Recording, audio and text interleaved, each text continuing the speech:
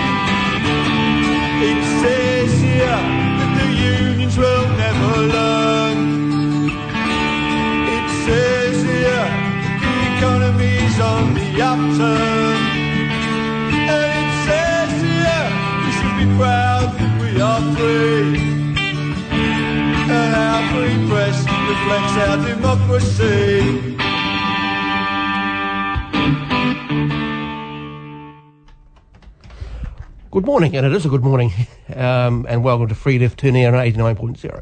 G'day, guys. Independent community media. G'day, guys. G'day. Nice sunny day. Nice sunny day, yeah. Yeah, beautiful out there. It is. It's mild. It's lovely. quite comfortable. Yeah, I've actually got a shirt on, not my jersey. I've still got my beret on, but I've been getting some snarky comments about it.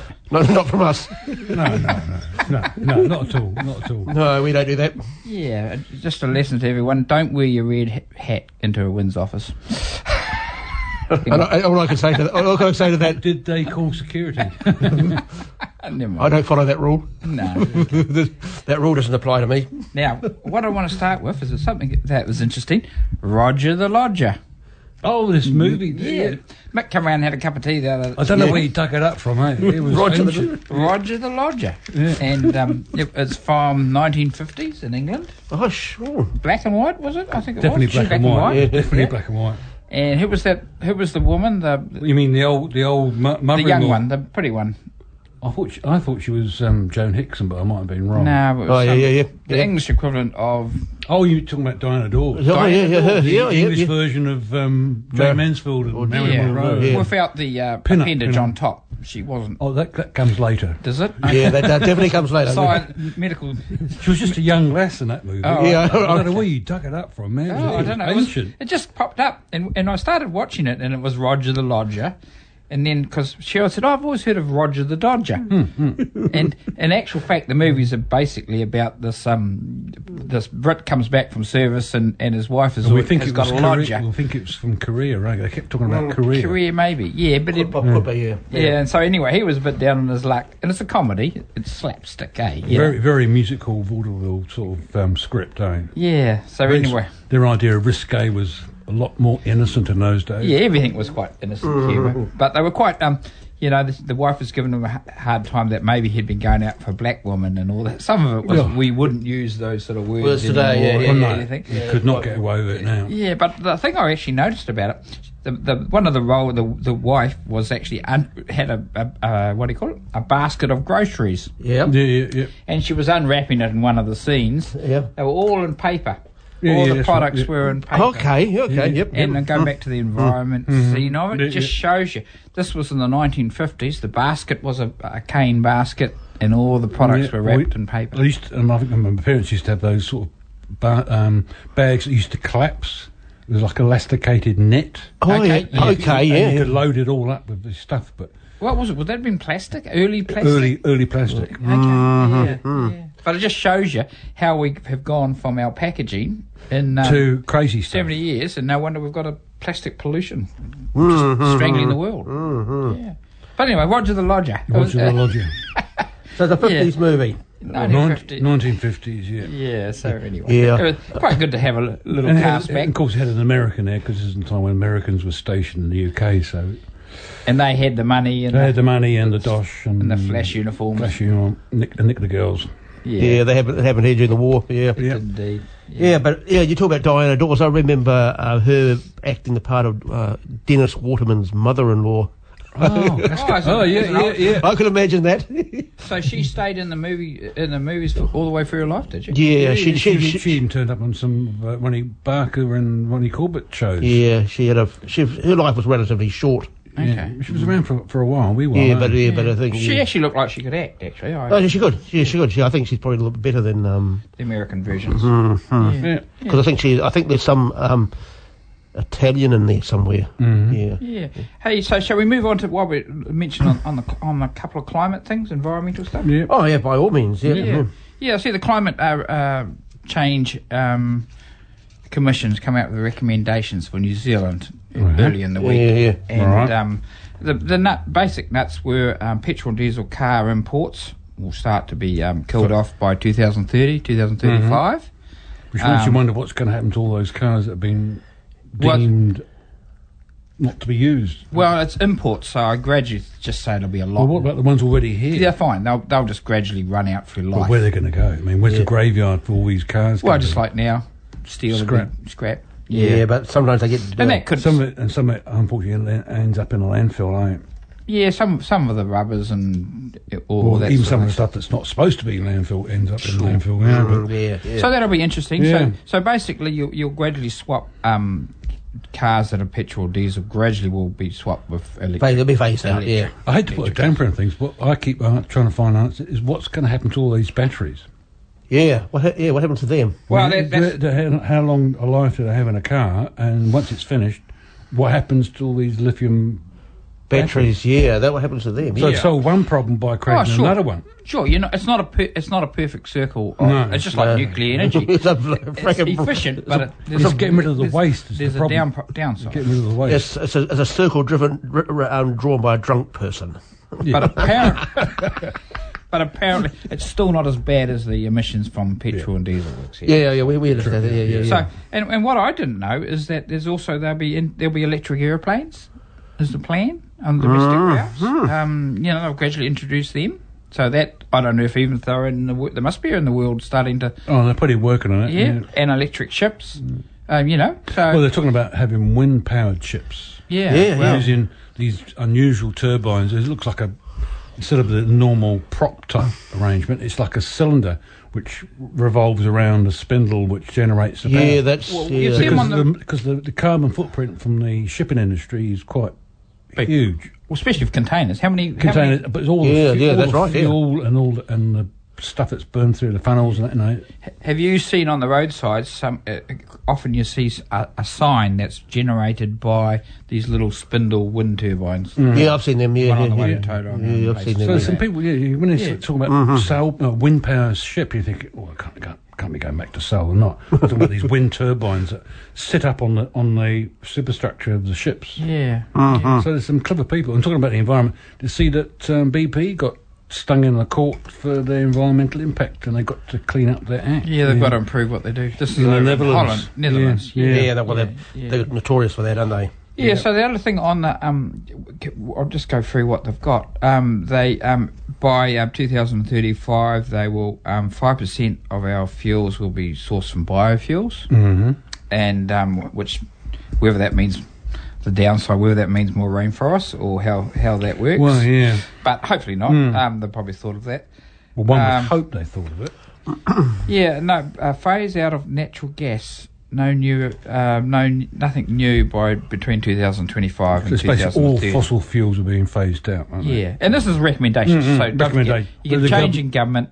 That could be skew with David, who forgot he was going to be rich, Seymour, and the rest of the ACT Party and Nats aren't keen at all. So he grows in popularity,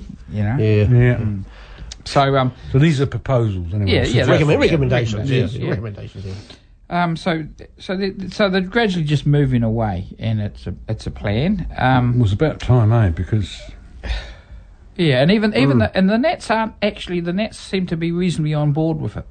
Good, which is good. It's just the ACT Party. We're trying to reduce our temperature around the world by 1.5, and that. It's pretty narrow margin, eh? Yeah, when you get a day like today, how warm it is, you think, what's the summer going to be like? Yeah.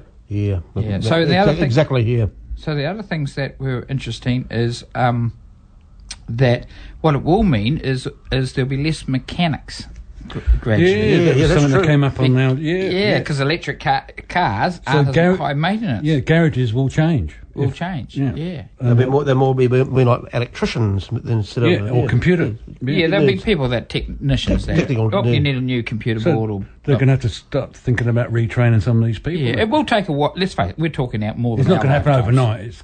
Yeah. But they've got to bite the bullet because they've been putting this off for decades. And they're refreshed. My daughter works for the Tauranga City Council as a librarian, and some of their cars are electric. Yeah, and she said it's great. Apart from you don't hear yourself driving. That's anywhere. Spooky, eh? Yeah, and so it's just makes no noise apart from the. Well, it always worries me about if you get little old lady pedestrians trying to cross and they don't hear these vehicles. They were talking about putting false engine noises in these electric ones so people could hear them. Yeah. I remind me when I was a kid. You guys remember when you're kids and you got a peg and a little bit of cardboard and you put it on your back of the spokes on your tyres to make a noise like a motorbike or something like that. They may have to do something like that. Even for our little scooters that are around town. Well, a couple of times I've crossed over to the library in town and that part that's pedestrianised. A car came up and I did not hear it. Luckily, he was only going slowly and stopped. Well, I got the shock of my life. Whoa, that was close. Because I didn't hear him. It's an electric car, eh? Electric car. So there must be lots of people who've got hard of hearing. It's more serious. But you'll laugh at this. I was coming back from Tauranga the other day and I stopped at a cafe and we had a cup of coffee and some stuff. And I won't go into detail of what we had. And you're not going to read out the menu, are you? No. So private joke, folks. Private joke. Yeah. And so, but anyway, and I went to lock the car and. No, wouldn't lock. And I thought, I don't bet you in the key thing. Still couldn't lock it. Your fob's a real temperamental I have thing. a lot of trouble with cars. Temperamental. Yeah. So anyway, I hopped back in the car and I figured it out. And then I realised the car was still on. So you're trying to switch it on when it switches on? Or anything. And it's not an electric car. So you're trying to switch it on. So it's a quiet car. That's about the third time I've done it.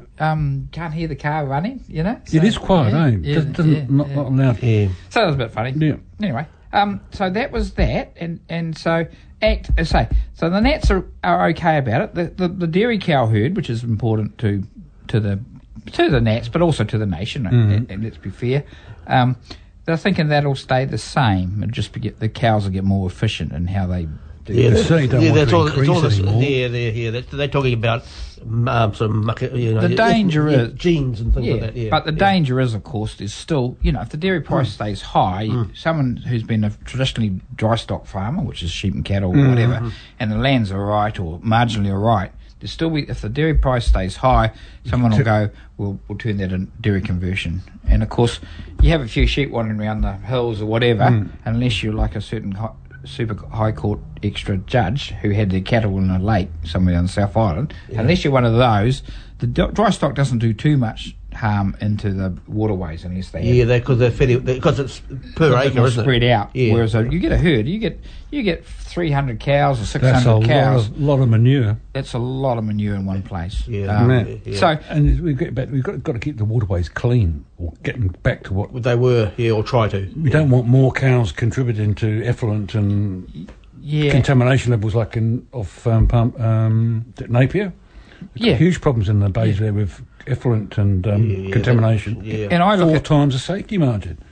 I look at what happened in down the South Island. They've had these big rainstorms. They've had terrible problems. But I just think the bottom line is we've got rid of all our swamps and things like that, and so because you can drain them and then you've got farmland. Yeah, well, I wonder how much of that floodwater was contaminated by effluent. That would be interesting. Well, I look around the world. You look around the world, and every time you see a flood, and there's floods all over the world.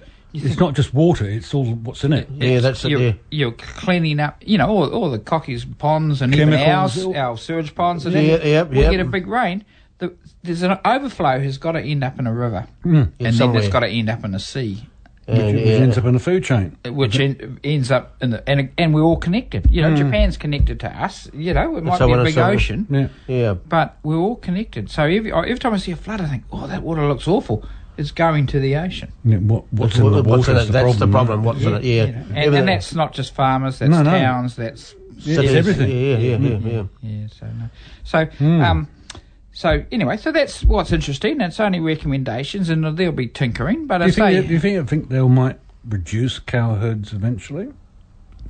What will reduce? Because that's what they would like to see, cow herds reduced. I can't see it because the world's population is growing. So unless another country suddenly says we can grow 20 million cows and take over just from an environmental milk market, because they're trying to take the emphasis from animal-based food products to plant-based food products, where you can have cheese that tastes exactly the same as cow-produced cheese. Maybe because it's just the sheer numbers of cattle and livestock. It's just and you think we've got numbers? You go to Brazil and places like that. All that deforestation has gone into cropping or cattle. True. To service markets around the world. So but in the end of the bottom line is New Zealand produces high quality dairy products, meat, wool, the whole lot. You know, timber. That's what we do. That's how we make our money, basically. And the world cries out for that. The elite in the world cry out for it. So we command a good price for it. Yeah, and they command a good price from us too, because we're not selling... The world export quality goes out and you expect to pay top dollar for that, but then the second stuff that's not as good as top export, we're paying top dollar as well for it as well. Oh, that can happen. Yeah, and the grade and the quality isn't the same, I don't think. No, it doesn't. Producers will deny it furiously. But I agree with what you're saying. World prices will dictate domestic prices. Yes. So unless other countries pop up and increase their dairy production, etc., the demand for our products will stay quite high. And the temptation for that is, like you say, we'll put another farm in or another 100 farms in, more cows, rivers stay dirty. So, but okay, it's a start. With the Nats sort of semi-okay about it. Yeah, but when it comes closer to the time and actually do anything about it, they'll back off like scalded cats. Yeah, but the farming community and through Fed Farm and that haven't been... Well, they can't be too radical because they'll alienate their farming community voters. Yeah, and so they've been okay about it, you know. Yeah, but at the moment they can be okay about it because they're in opposition. Oh, yeah, they can't the closer they get to power, they're not going to upset their voting base. No, they won't. Anyway, trouble. So anyway, watch the space on that. But it's interesting stuff, though. But interesting to that was I watched an article of news on last night about the construction of houses made out of wood as opposed to steel, and they were talking to this. I think it's a School of Engineering in Canterbury University, and they were saying, well, there's less energy put into the building of a wooden structure than there is to a steel structure. And you put that up before, Mick, about the energy around the ships and things like that. They've got a big footprint, but the energy that's used to produce wind turbines, for example, is exceedingly high. So they say, and even this particular lecture was talking about that these houses are more safe in an earthquake as well. Because they flex. Yeah, flex. So that's kind of connected to... there's something earlier on this week that some building suppliers are actually hoarding building materials. That's contributing to not enough houses being...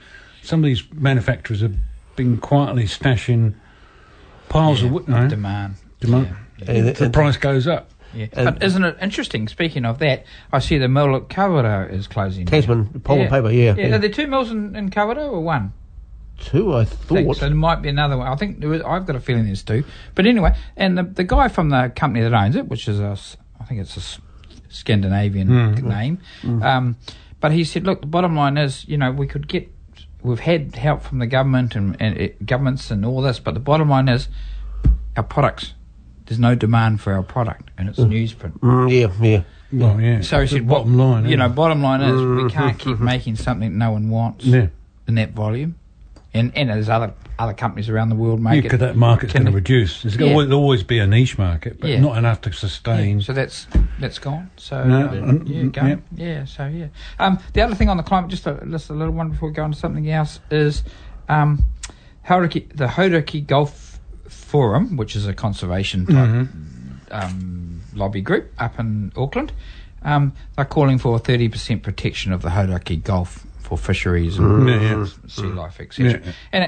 And basically, if we are serious about a future for things, that's where we have to go. Guess how much of the world is protected in marine reserves at present. Oh, I'll put my finger over it so you don't cheat, you do. So in single digits, we're talking single digits? Oh, that's a bit of a clue. Yeah. But Okay, well, I'll be generous, say 9. 2.7. But Cheryl thinks it's only 2 because I'm a bit deaf, so it's in between 2 and 3%. That reminds me, because there's just been talk in South Korea, there's a huge mud flats, and they worked out, and trying to get national heritage status. Yep. And they said that this area of mudflats generates as much oxygen as if it had been wooded area. Okay. In the bioprocess. Yeah. And again, like you said before, it filters the water, all the crap settles down in the mud and the clean water. Yeah. And it's an enormous area. Yeah. So the world, we do know. It's just a political will. And what I've always found interesting, and we've talked about this before, you preserve something like an area of water or whatever, and you're not allowed to fish in and take food, etc. What it does is increase the fish stocks. Cool. So if you actually have these big areas that no one's allowed in, it actually increases your fishing. Well, they've just tried the same thing off the coast of the Netherlands.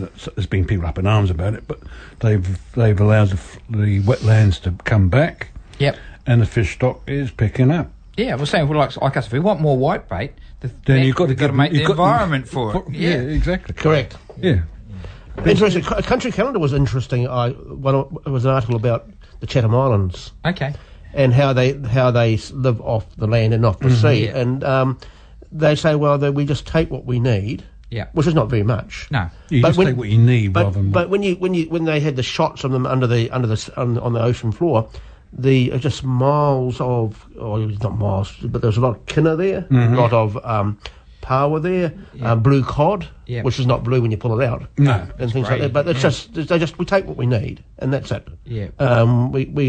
They built a business around that stuff, so as well. It's sustainable. Apart from that, though, but then what comes in is like in the Chathams, etc., is export.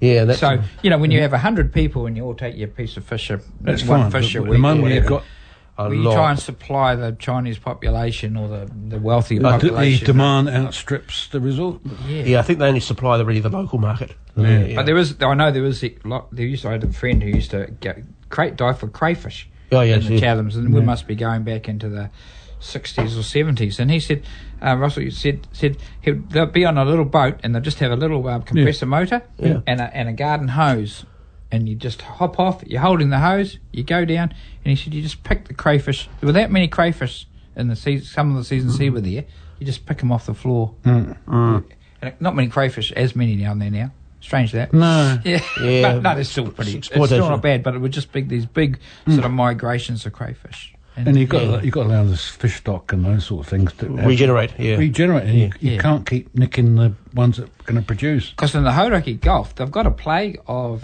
kinna, sea urchins, as you call it. Yeah. But because there's not a snap, the snapper, the fishery's gone. So the predator's gone. So then the sea urchins come along, they're eating all the kelp. They explode, population explosion. They're not fat because there's not enough seaweed and everything else, because they're virtually the population. So but anyway, let's start talking about it.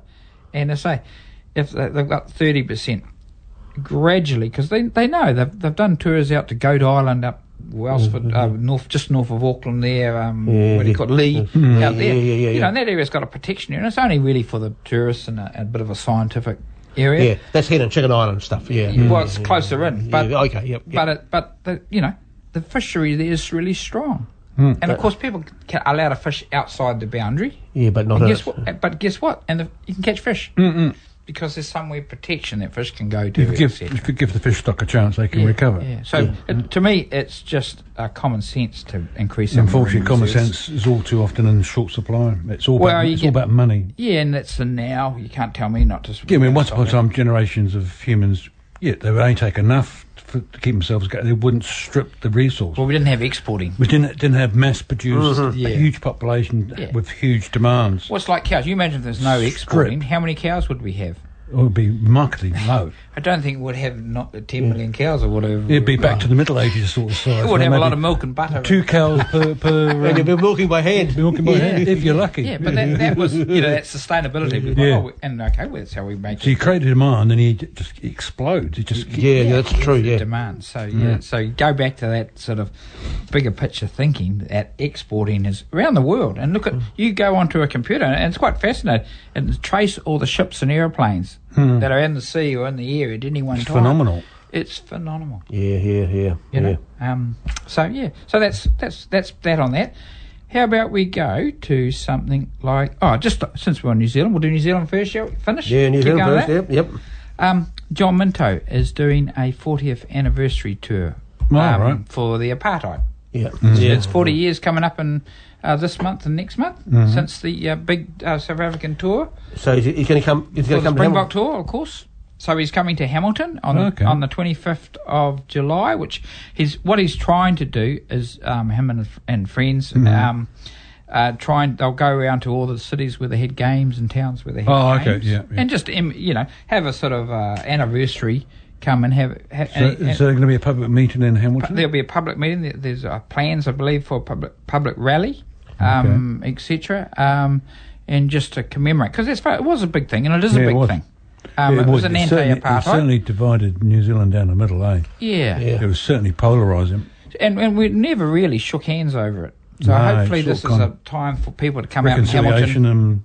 To shake hands and go, we've all moved on. And, because it was quite nasty here 40 years ago. You can Hamilton, they were pelted with bottles. The spectators were baying for blood, basically. They were. And let's face it, I'd be quite honest, I was 20-something. I didn't know anything about it. I thought, what are they protesting for?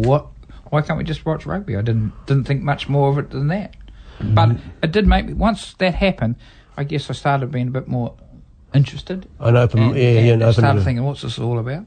Because I think there have been precursors before around anti-apartheid actions in Australia during the 70s. Yeah, it definitely was on the radar, South Africa, and it was quite obvious where a small group of European South Africans were controlling a large sort of African native population.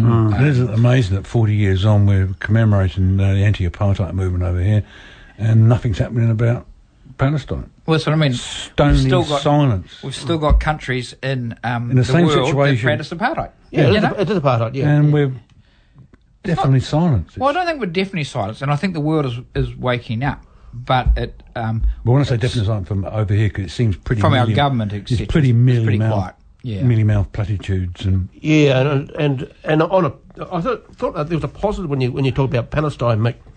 And I sort of get what they call Tell Sir link onto my email. Yeah. And there was an article about Qatar has provided the Gaza Strip with over $1.6 billion in recent years. Yep. And that's in the form of development projects, buildings, infrastructure and cash. Yeah. Did you know what the latest is though? The Israelis, they've got the peace deal, the ceasefire. It's not a peace deal, ceasefire deal.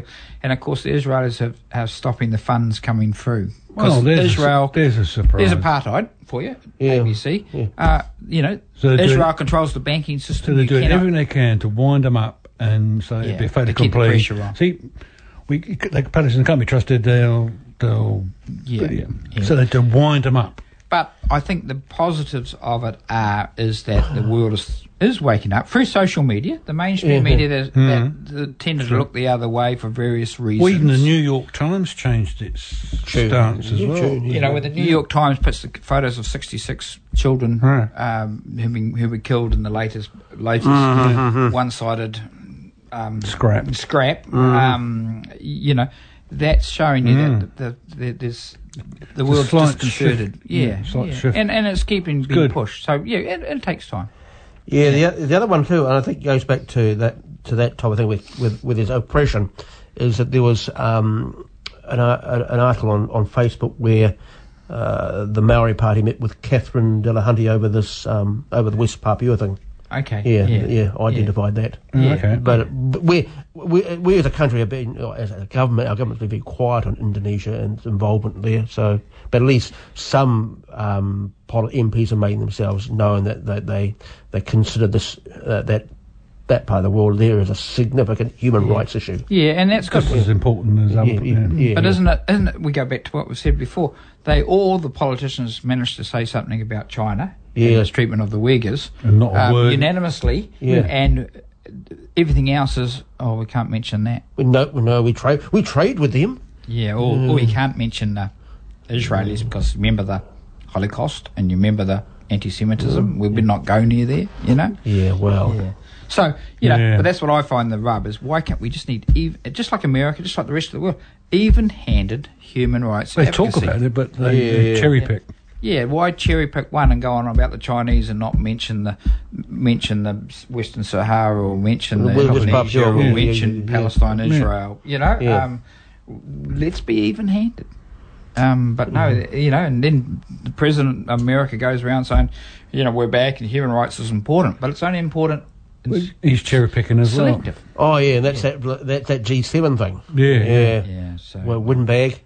Yeah. So anyway, go back to that, John. So we'll know a bit more information. We're just in the sort of planning. Well, we know that the date of the game was on the 25th of July. Which what day was that now? That'll be a Sunday. It would have been a Saturday. Saturday, and I remember in those times, but it'll be Sunday this time. So they're going to have I think the museum's going to do something. I can remember being on receiving them from browbeaten by people who really wanted the rugby game to go ahead, and they just went.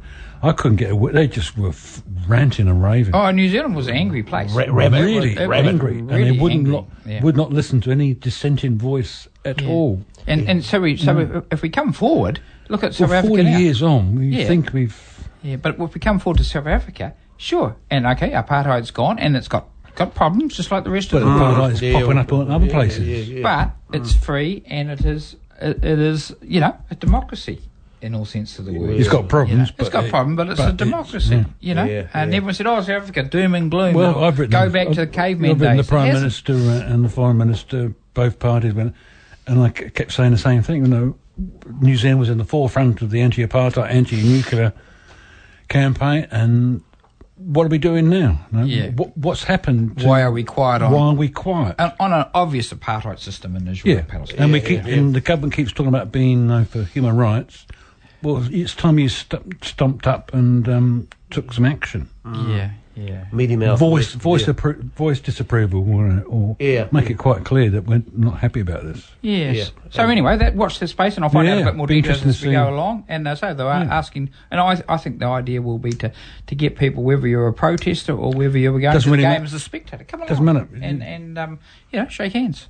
You might have a bit of a laugh thinking, show that New Zealand has matured, and that the haters and the Nats, and when people like Mr. Goldsmith, etc., he's still going on about colonisation and its it's interesting to see. Do you see in the paper that some frontline Nats have distanced themselves from, and he refuses to apologise for his comment. Yeah, well, I just think Mr. Goldsmith should go over to Israel and Palestine, have a look, and ask a few Palestinians what they think of what do they think of the benefits of colonisation is and apartheid. Take notes, Mr. Goldsmith. Take notes. Take some notes and come back and have another statement. He's probably talking to his mate Simon O'Connor. He seems to be a little blind. I couldn't believe when he came out and he said, "What planet is this guy on?"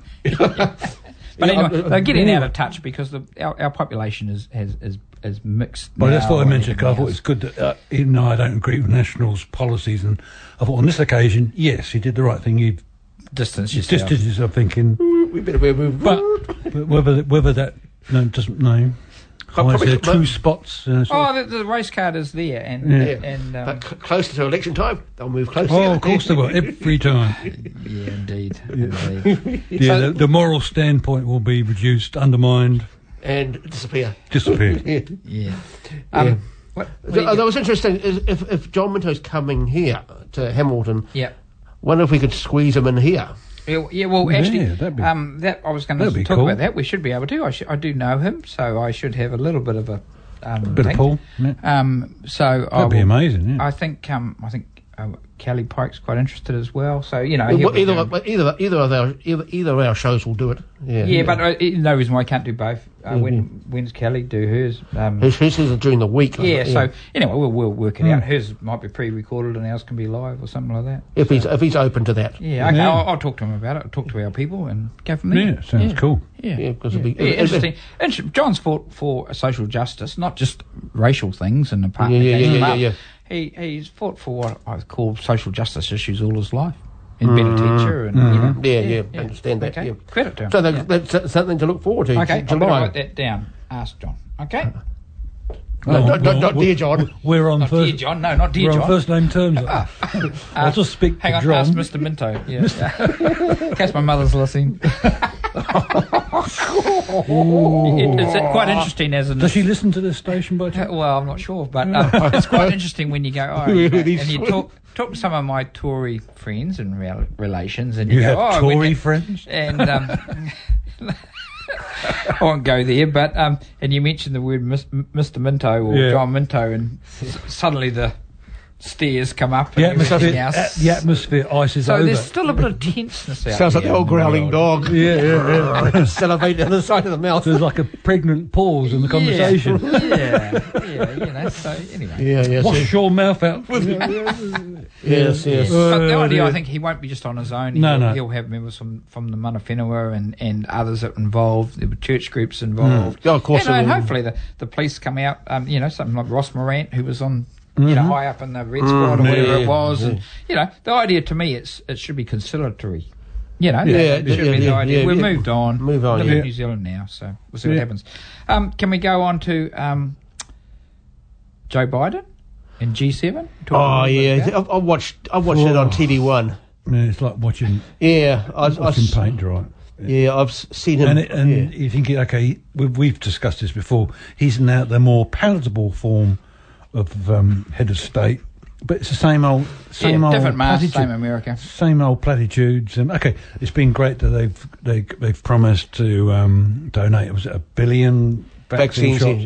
Yeah, thinking that's really, really good. 10 out of 10, minus several million for missing the point that they need another 9 or 10 billion vaccines, because if no one's safe, everyone's. It's just platitudes and.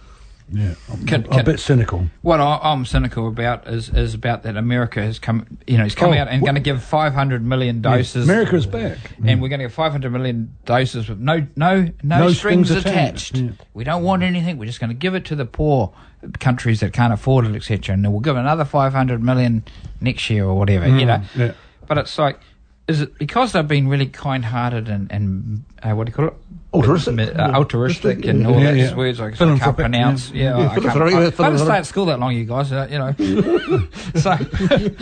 it's called the P word. Okay, So he gives stuff out and there's no sort of ties to it. But I just think, is it actually that, or is it they've actually got too many doses at home and they think, what are we going to do with it? Well, the UK's ordered 4 times what it needed. Yeah, and all the wealthy countries did. We have. Australia has, Yes. So it was a bit of that. But New Zealand's made it quite clear that what's left over, they're going to be... Give to the islands. Give that to the islands.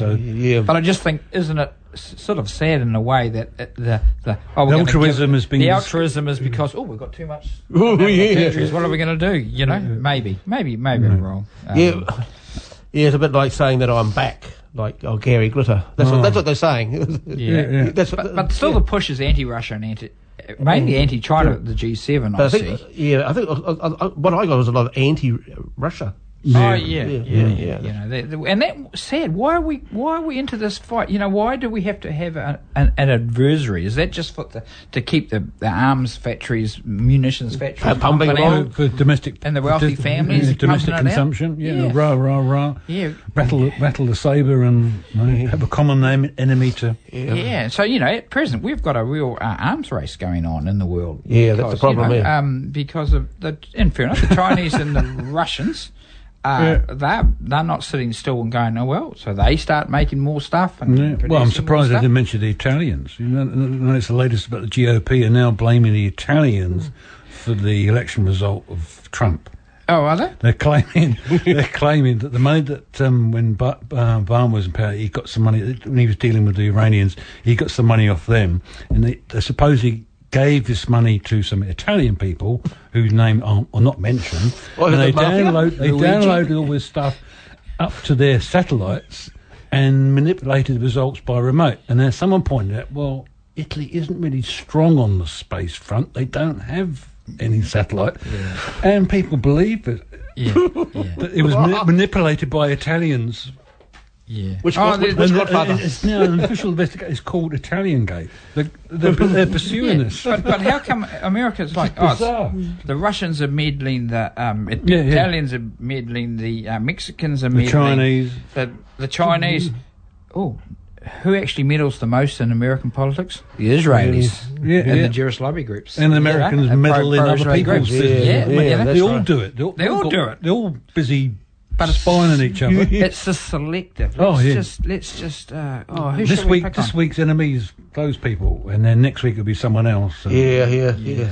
So anyway, the G7's going on now, and I noticed they're calling out for ASEAN, so the groups in the Asian Pacific area, to come out and go, how can we help? So you just keep China at bay, so to speak. But as someone pointed out, they're having to go to China, and most of those members of that G7 are customers of China. And big so big customers. They're busy going, no, to the Chinese, and then thinking, well, hang on, we sell stuff to them. They buy stuff off us. Yeah. So it's just bizarre. It's just like a bunch of school kid bullies in a yard. And China's got a reputation for being And China's patient. just going, this is obsolete. This is old news. Isn't it? Right? Well, they'll just wait. They'll just observe. wait. They'll take it in, and they say when our coal ship or when our products are going there, they'll say, "Oh, we'll just inspect it a couple more times and take another week." Oh, hang on a minute.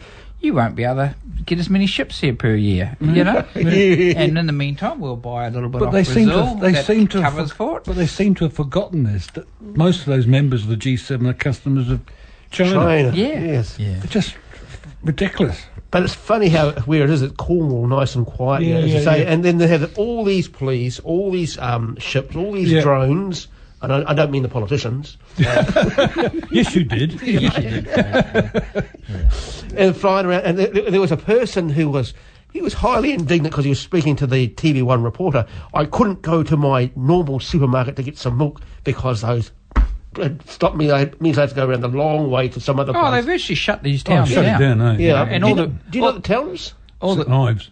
Is it St Ives? Is it? St Ives in Cornwall, yes, on the coast. And probably anyone that's poor or lives in the street, they will shuffled out of town. Cornwall is a wealthy area, I suppose. There were some protesters on the beach and they drew these amazing portraits of the member people. Heads of state. It was quite effective.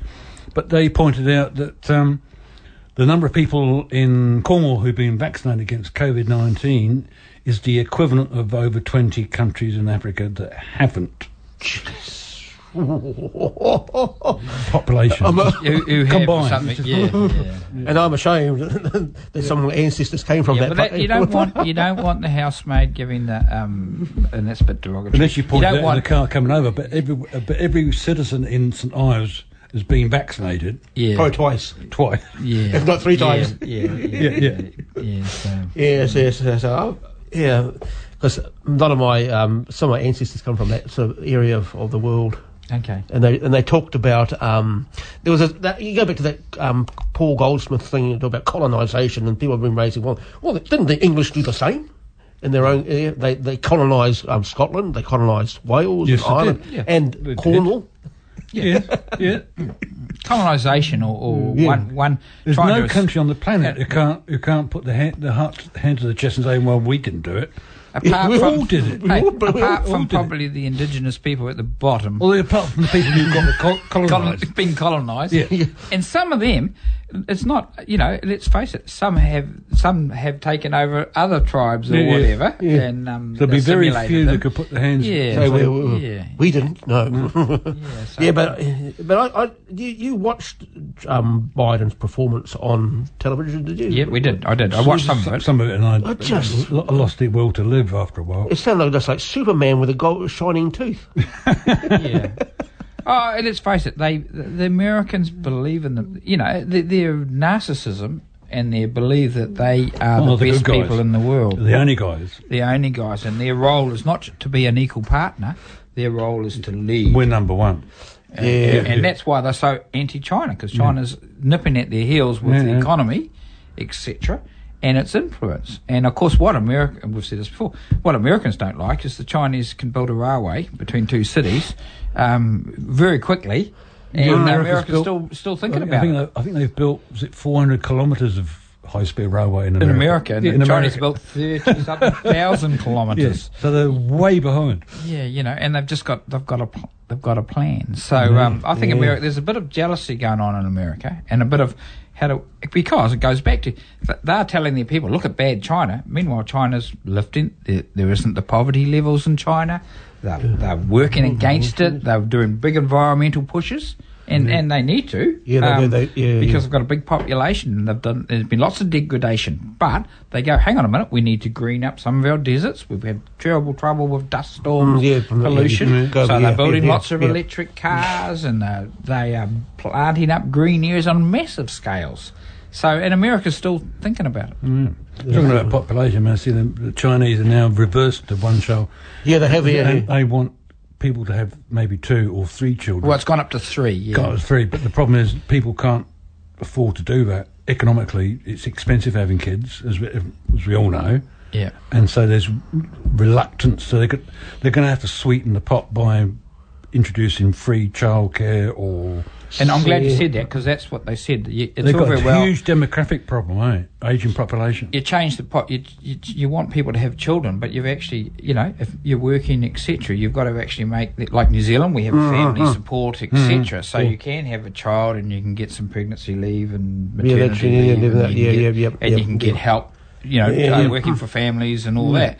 And China will have to, you can't just say, you can have 3 kids if you want. You've got to have the infrastructure. You've actually got to say, well, okay, you can have 3 kids and you will still be able to not lose your house because that's right. We'll provide childcare or all sorts of things. Social program. Another thing enormous social program. Happen though is a lot of people are going, well, actually, I don't want children. They want to, they're having their lives, their careers. That's and most they go, of those. there's lots of people in the world. Why do we have to have them? them? The people who do that are the ones who are educated. Yeah. The population drops among educated people as opposed to people who aren't as well as educated. Yeah, absolutely. And it happens time and time again. Yeah, and let's face it, the only thing that is around the Western world, if New Zealand didn't have immigration, and we can have would be in serious trouble. Our population would have decreased rapidly. And there'd be a lot of old people who wouldn't be looked after. Italy, the home of the Catholic Church, etc. It's relied on immigration to keep its population up. Yeah, Japan, America, Japan. France, I think France too. Well, the Brits, that guy in charge of Wetherspoons, he now wants Boris Johnson to reintroduce a reasonable immigration bill to allow immigrants to come in to take up the 188,000 shortfall in the hospitality industry. Well, the French... And the people who voted for Brexit and get our country back are thinking, these same people now want to bring... people back in. Yeah. The H word comes to mind here. The French police are doing their bit by not looking on the coast and letting... they've got night patrols. They've cooperated. They're having patrols on both sides of the channel to curb... Yeah, they are putting up a notice apparently to say if you want to cross to England, we won't be here on these certain times. Yeah, cafe certain, so you've got all these people rowing from... You've got 40 minutes to get... Yeah, they've had 8,000 people across the channel in a month or something. From the French coast, you can see the cliffs and they think, it's a doddle, it's only 21 kilometres, but the number of people who've got into serious strife trying to get across that stretch of water. Well, and it's a busy shipping lane as well. Yeah, it is, you get a wake from a ship, etc. But isn't it interesting that the French, I'm sure the French are having a bit of a laugh going, well, you don't want to be in the EU, this is one of the prices you'll pay. Why are we looking after all the immigrants at Calais? You can look after them in Dover. Yeah. So I haven't got a good enough French accent, but yeah. Oui. Yes, and old Macron got his face slapped too. Yeah. Oh, that's right, in Mali, yeah. 4 months jail, 3 months jail. Yeah, for that, yeah. He got actually bigger sentence, but they suspended 10 months or 12 months of it, and said, look, but you get 4 months. So he's on a bond once he gets out. And, of course, if he misbehaves, he'll have to do the other year. So Yes, he was. I think he was a far right, wasn't he? Which even the far right. Who's the woman candidate? Le Pen. Le Pen. Even she said, look, we can't go down the violence track. But Well, they've lost 50, they've been there since 2013, so they've lost 50 troops over the years. But now this is in Africa, in Mali, and now people are starting in Paris and now saying, well, we should really be no longer involved. Well, that's who said that. And let's face it, I think the future of the world, the French have announced they're going to gradually take their troops out of Mali. They're going to still be in it, but what it'll be what I call armchair control. Sitting in a ship or in an office somewhere with your computer, with a drone as your policing source, just like what the Israelis do with the Gaza. And that's the future of the world. Is even us, going home. If they want to watch you, they'll do that. Have machines do it. Speaking of Mali, I sort of watched a snippet on YouTube. It talked a little story about those tourists that were snatched by terrorists. I think they came out of Mali. Oh yeah, they were in Benin, I think, and they were snatched, and they sent French commandos in to rescue them, and they got them. They just about 60 miles from the Mali border in Burkina Faso. Okay.